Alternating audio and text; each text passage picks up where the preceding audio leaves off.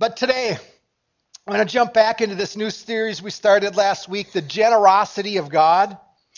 And it's pointed, I'll be honest with it, it's pointed a little bit at our building campaign. But boy, the more I've studied and dug, realization that generosity, the idea of generosity, impacts every area of our life.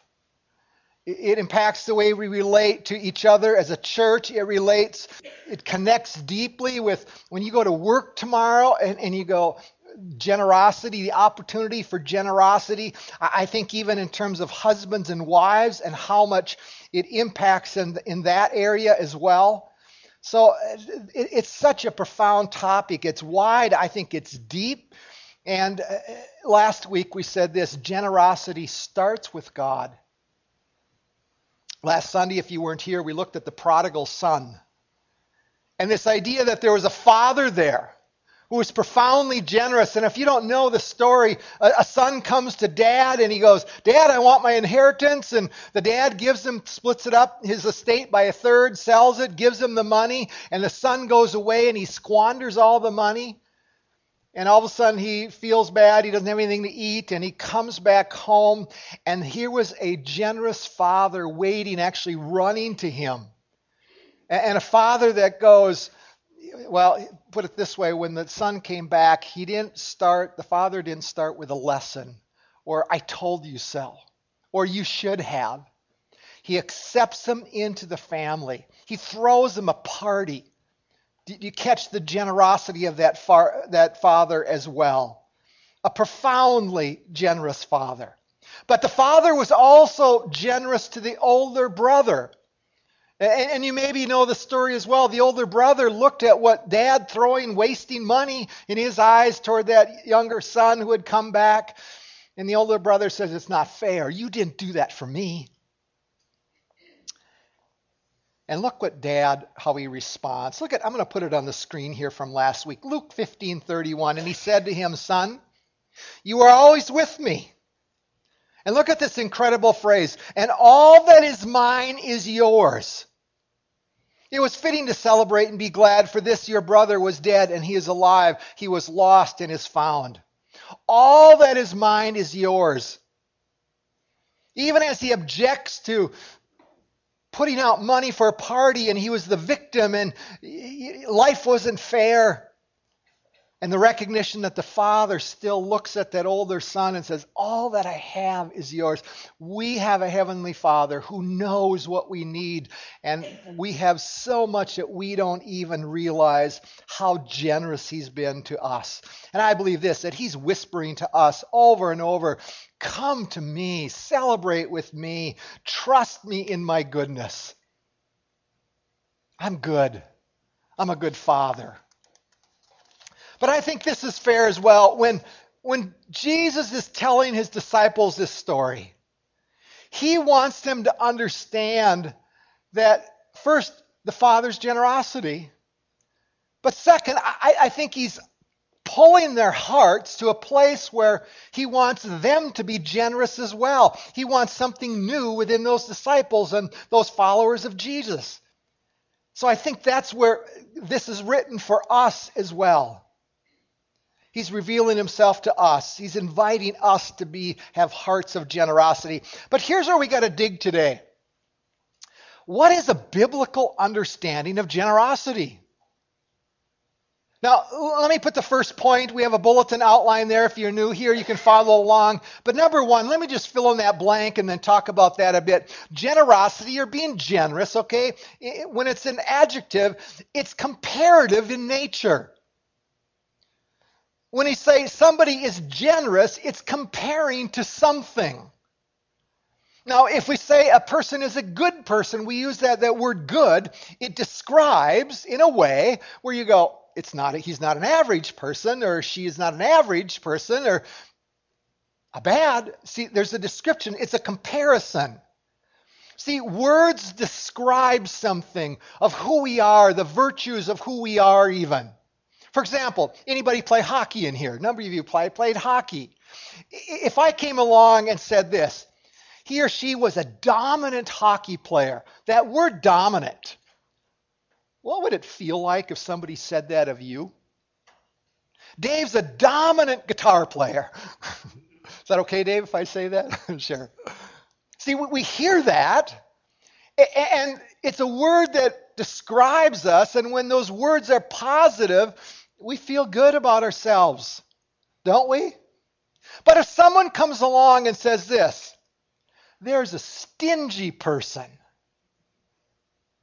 that's not so flattering, is it? Now, I know of people that kind of take pride in being stingy, and I would go, I'm not sure that that's a positive virtue that you really want to take pride in. But somebody says something negative about us like that. You're a stingy person. Do we realize what the normal response is? That there's the mind and the heart combination, the flesh. Something goes on. There's a response that wells up within us. And if we think that they really are saying, you're a stingy person, do you realize in about a half a second that you begin to go through a catalog of your life? Now, if you're younger, you probably don't know what a catalog is. You Google it, okay? Your mind is Googling it. And you're going through all of the things about your life, and you're looking for something to remember that would contradict what they just said about you. I'm not a stingy person.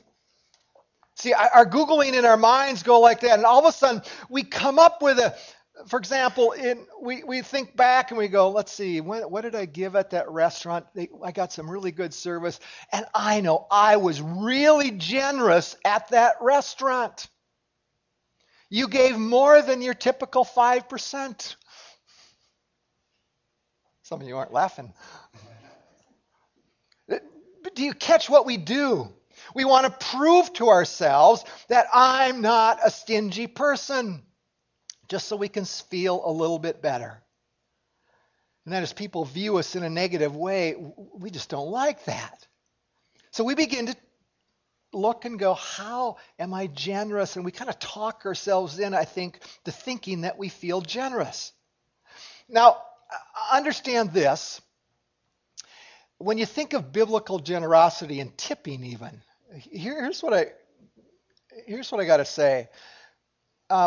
If you give a large tip for good service, that really isn't biblical generosity at all. Do we catch that? Matter of fact, if you have terrible service and you give a large tip, that is much closer to biblical generosity. When was the last time that you gave a tip for terrible service? A large tip. You see, what is biblical generosity? There's a series by Andy Stanley. We'd like our community group leaders to take and view it with their groups. And he gives a couple of pieces in that, some nuances to it that's really quite good and accurate. But he points out, for instance, that we tend to think that random acts of kindness is really defining, that's really being generous. And he goes, sorry, that's really not true. And I think he's right in that. But he goes farther to say this as well. And he understands, and I so agree with this, giving out of guilt, and even a lot of money out of guilt, that's not biblical generosity as well. Do we catch that? But even going farther, and I think he's right on, spot on in this, he's saying this, to be inspired to give, inspiration, that isn't biblical generosity either. When we're inspired to give. See, biblical generosity is so much more than somebody inspiring us to give. Now, I got to be careful here, because giving out of guilt or even to be inspired to give, it's not a bad thing. I'm not going to throw that into the category of some deep sin. But it's more than that. Biblical generosity and the generosity of a father is so much more. So understand this. Think of it this way. God's generosity toward us is not motivated by guilt in any sense of the imagination. In no terms is he feel guilt. Oh, look at those poor people, and I haven't helped them in so long. No, he doesn't do that. Nor, I don't think that somehow he looks at the circumstances and he's inspired to give to us in his generosity. That's not the case either with God. And you go, where does this generosity of God come from? And let me be very pointed. I believe it's this. It's one quality and one quality alone. Love. It's out of his love that he is generous. So understand, biblical generosity is connected to the issue of love. And matter of fact, let me show you this. 1 Corinthians 13, I'll put a verse on the screen.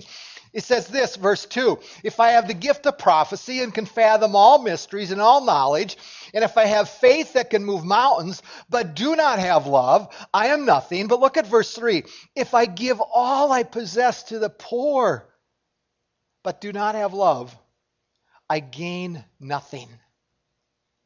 Now, let me paraphrase it in what we've just been talking about.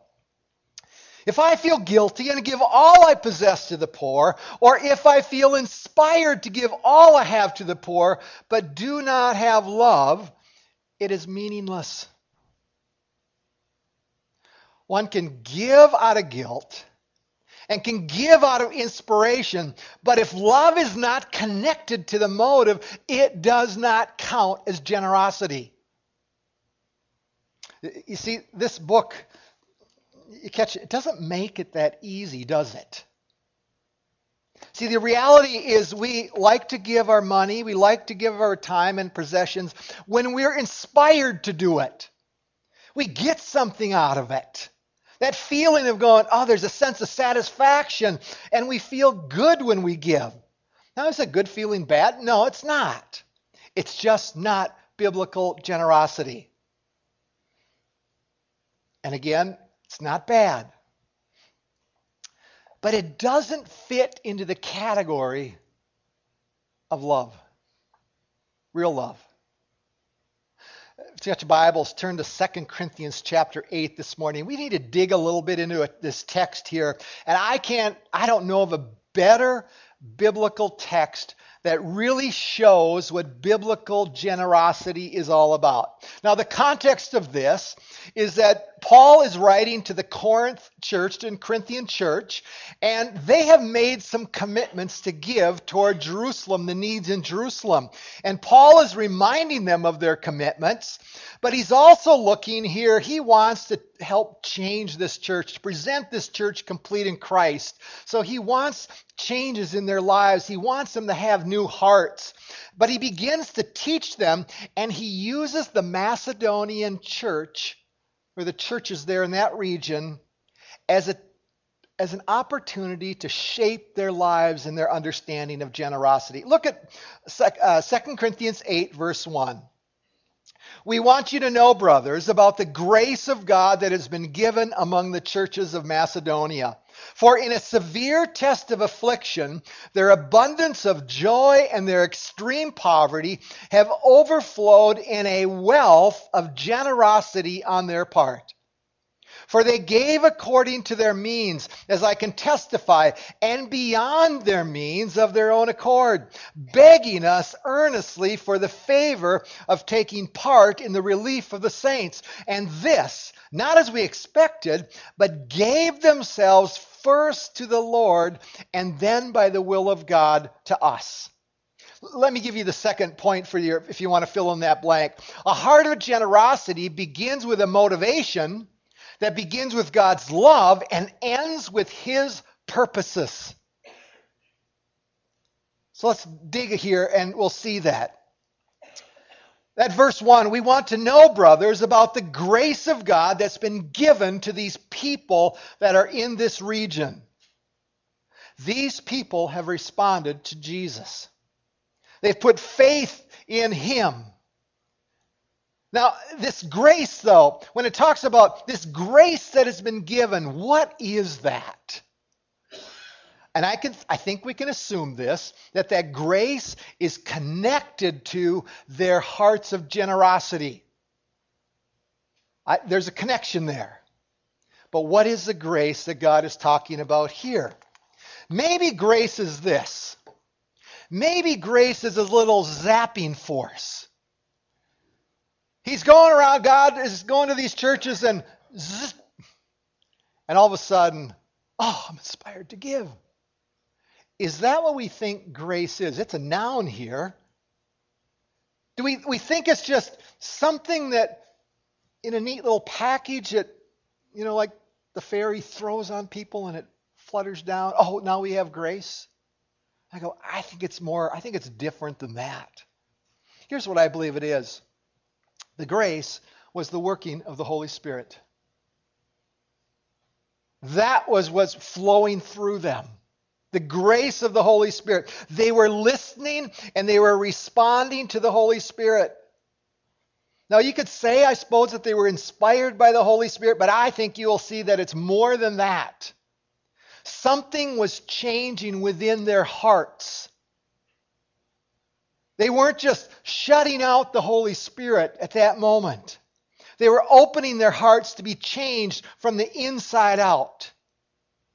Matter of fact, look at that verse on the wall again. Our campaign verse. I'll give you a new heart, put a new spirit in you. I'll remove the stone heart from your body and replace it with a heart that's God-willed, not self-willed. What was going on with the Macedonian church people? God was instilling a new heart where they had to be God-willed for God's purposes. And it was being done by the Holy Spirit. Understand what was taking place? The Holy Spirit was empowering them to go look beyond themselves and their current situation. They were letting the Holy Spirit speak, listening to Him. They weren't quenching the Holy Spirit. And they could not be stopped then to become generous people. See, their giving was not from guilt.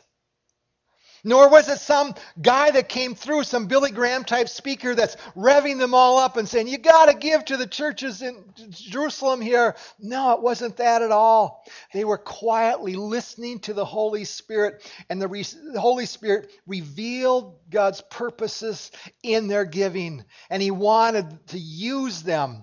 They were becoming God-willed. Now, here's where you got to understand the circumstances of this church, and where it really had to have been the Holy Spirit working. Recognize that these churches, they were experiencing profound hardship, trials, persecution, and that those words there in the text, extreme poverty. It literally means down to the depths poverty, rock bottom. They had nothing. And the Holy Spirit was still working. Trials, and their attitude remained right. They didn't get stuck thinking about their own situation. Matter of fact, they were, I think, living out what James tells his readers. Count it pure joy when you face all kinds of trials. Did you catch that they were actually joyful? Extreme poverty, joyful, giving generously. What happens when we go through trials? Do we really naturally go to become generous when life is not working very well? Are we joyful in that? Even if, I think this is what happens. That we tend to circle the wagons when extreme hardship comes. And maybe a phrase, we begin to navel gaze. You understand, it's easier when trials and hardships and suffering comes. The tendency is to go down and go, oh, we look at ourselves. It's easy for me. Instead of looking up and go, okay, God, what do you want? What are your purposes in this? You understand, Satan in the flesh, when difficult times come, he wants us to do nothing more than navel gaze. Joy, not so much. And yet here's a church and an example. Trials, suffering, poverty, and joy was coming out of their hearts. It's easier for us to be navel-gazing, complain about the trials, complain about not having enough. And complaining never will lead to biblical generosity. You know, as I was pondering this, even for my own self, you know, when our good car breaks down and we have to drive the old beater, we think that's a trial. You go, no. See, the Macedonian churches, they had hearts that were soft and pliable. They were listening to the Holy Spirit. And the result was that the persecution did not take away their joyfulness. And even in poverty, it did not diminish their ability to be generous. Look at verse 3 and 4 again. Look at what it says there. For they gave according to their means, and they had almost nothing, as I can testify, and beyond their means, of their own accord, begging us earnestly for the favor of taking part in the relief of the saints. That, folks, is not a normal understanding. Now, we look at this, okay, you catch what they figured out what they could give, and then they went beyond it. And you go, really? Do you know what these people, this Macedonian church, should have done? They should have taken a financial planning class. Because didn't they know that they're supposed to store up 4 months of stuff so you can get by in case an emergency comes? Before you're really generous, you're supposed to have this nest egg built up. Let me make a statement that might get some of you here.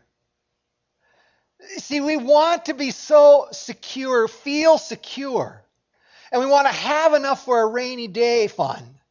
But the Macedonian churches would tell us this, that our financial planners are not the Holy Spirit. Do we plan? Sure. Be careful? Sure. But here's be careful, because don't let earthly wisdom trump the Holy Spirit. Verse 4, they begged earnestly to give beyond what they should have been able to afford. See, we kind of take earthly wisdom, we put some verses out of context to it, and so partly so we can control our own world, and we want to figure out how we can do it on our own. And as a result, when we do it that way, we kind of put the Holy Spirit up on the shelf and avoid what he wants to do in our lives. You know, last Sunday, I delved into the area of the giving of time. You know, and the issue of time now has become just as offensive to Christians as when a pastor preaches on money. And people's lives, you go, and we leave no margin in our lives. And I would say this, I'm not sure that we do a great job of having generosity with our time when it comes to the bride of Christ and the kingdom of God. Now, are we supposed to have margin in our lives built in when it comes to time? Yeah, it's biblical. It's called the Sabbath. That's how it's supposed to work. But we need to be so careful that we're not putting the Holy Spirit up on the shelf, that it trumps everything. I remember years ago, a book that was written on a Christian author by the name of Richard Swenson, Dr. Richard Swenson. He wrote the book Margins. And it popped back into my mind as I was studying this week. Author had great principles in terms of a use of time, but I have to come back and go, he really wasn't the Holy Spirit.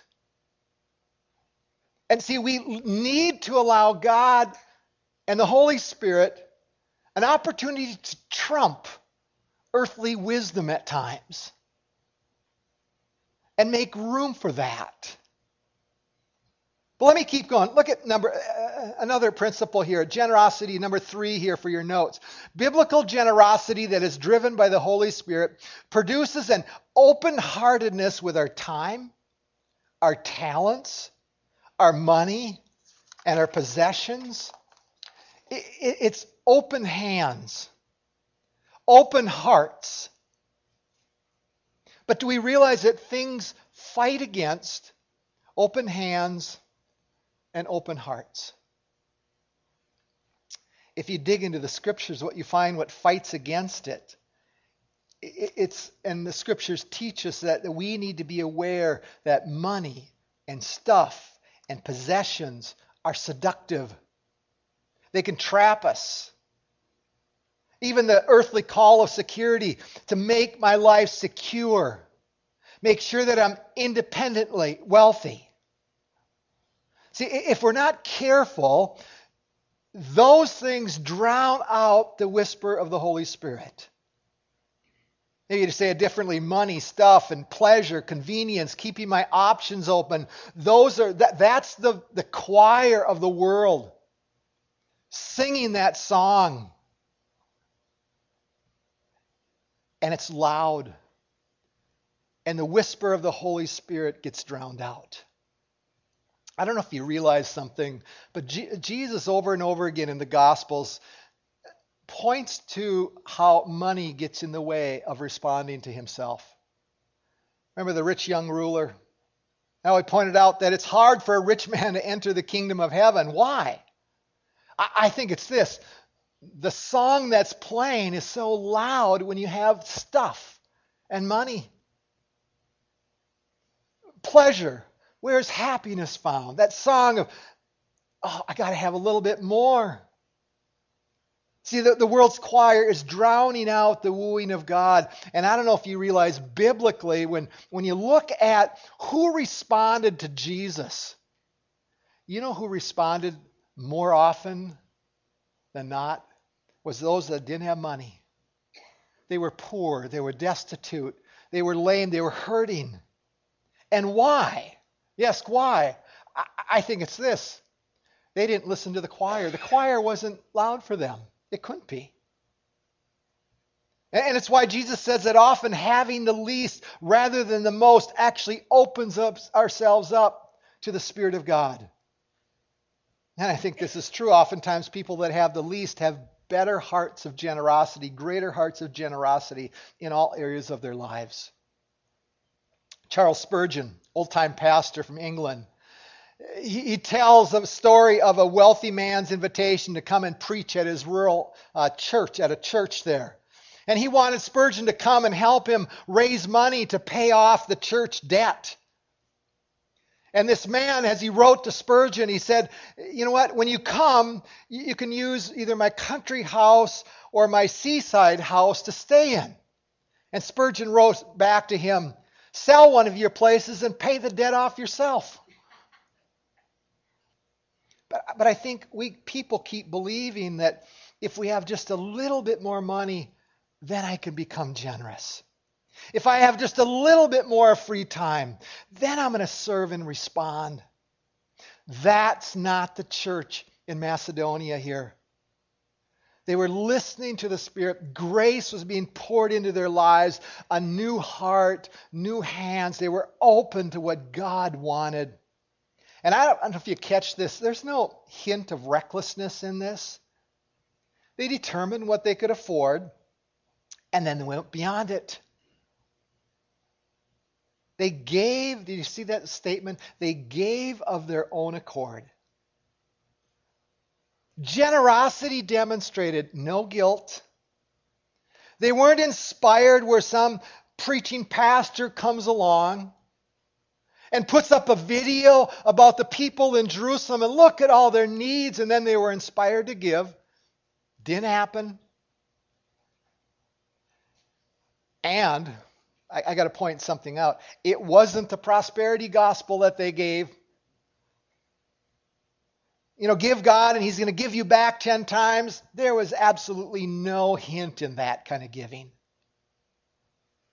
Do we catch that? The heart of their generosity. Look at verse 4. Keep going. Look how begging us earnestly for the favor of taking part in the relief of the saints. Do you imagine that?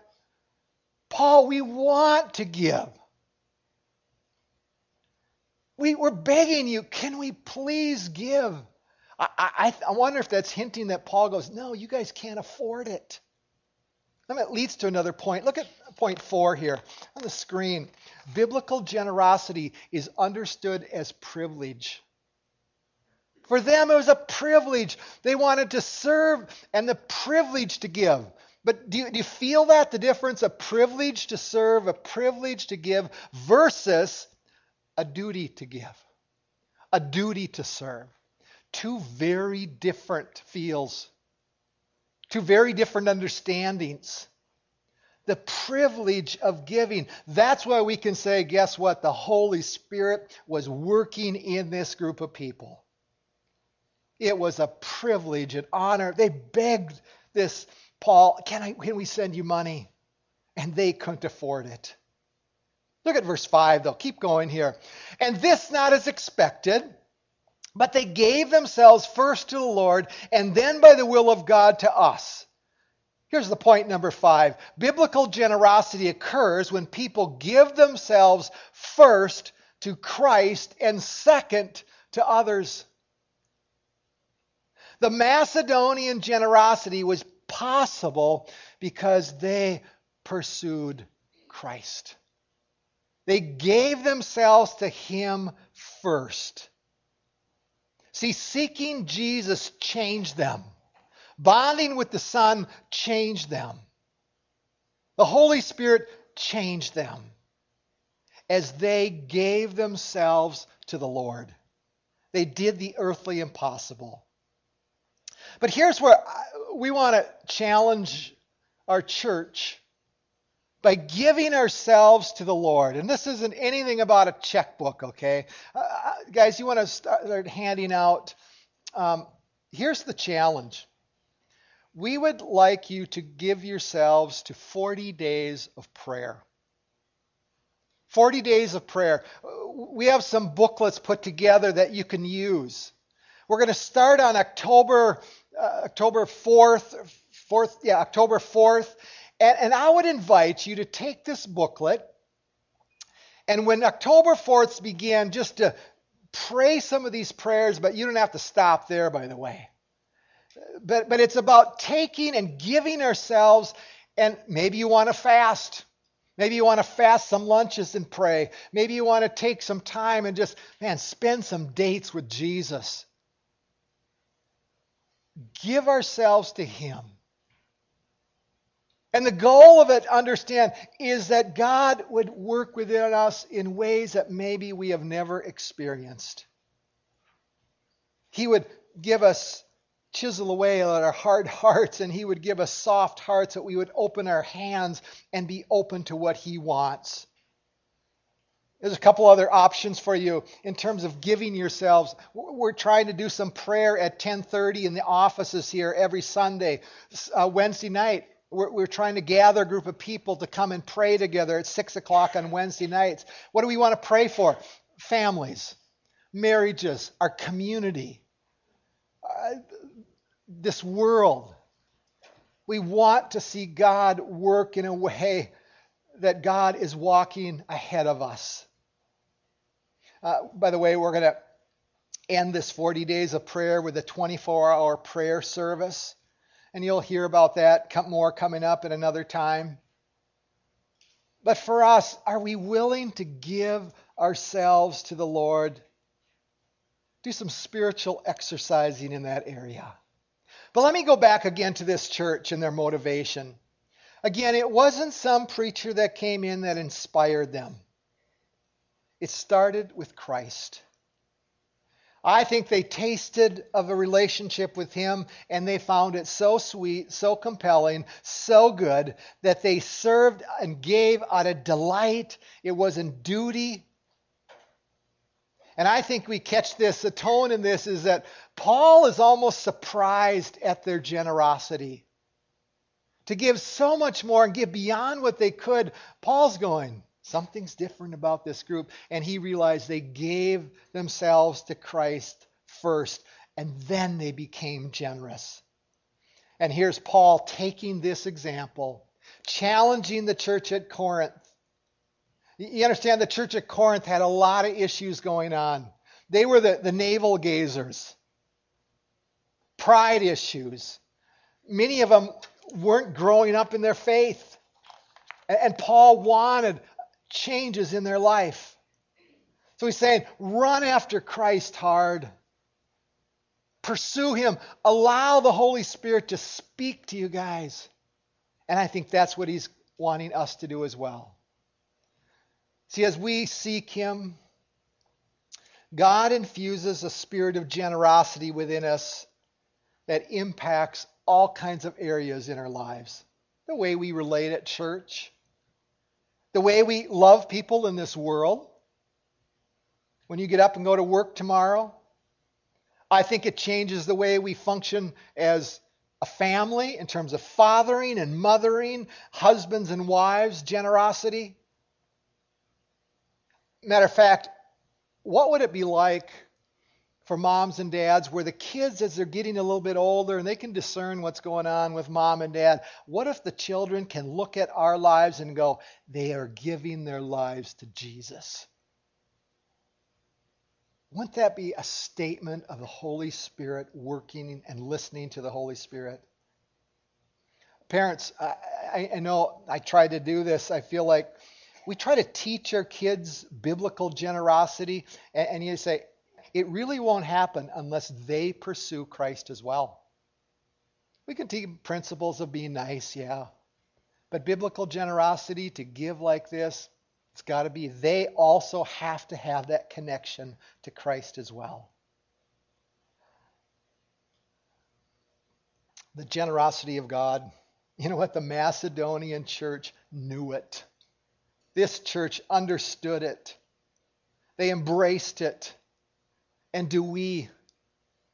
See, deep within our souls, do we understand God is giving? He gives us life itself. He sustains us. Do we realize that we get up in the morning, we eat a breakfast, we actually have a breakfast, some people don't, and that is a gift, a sustaining gift for us. And do we recognize the generosity of the gift of his Son? So that a sinful person separated from God might see how good he is and respond and repent and walk toward him and have salvation. The generosity of a Son hanging on the cross, and the generosity of the Holy Spirit. God gifting us the Holy Spirit. As he left, he sent the Holy Spirit to be with us, to care for us, to be a voice in our souls and our minds that says, Ken. And your name, every other name in here, he said, walk toward me. Love me. Open your heart to me. And I want to give you a new heart. One that will be infused with generosity. But folks, it starts with, we have a generous Father. Ponder that this week. The generosity of God and what he wants to do in us because of his generosity, his love for us.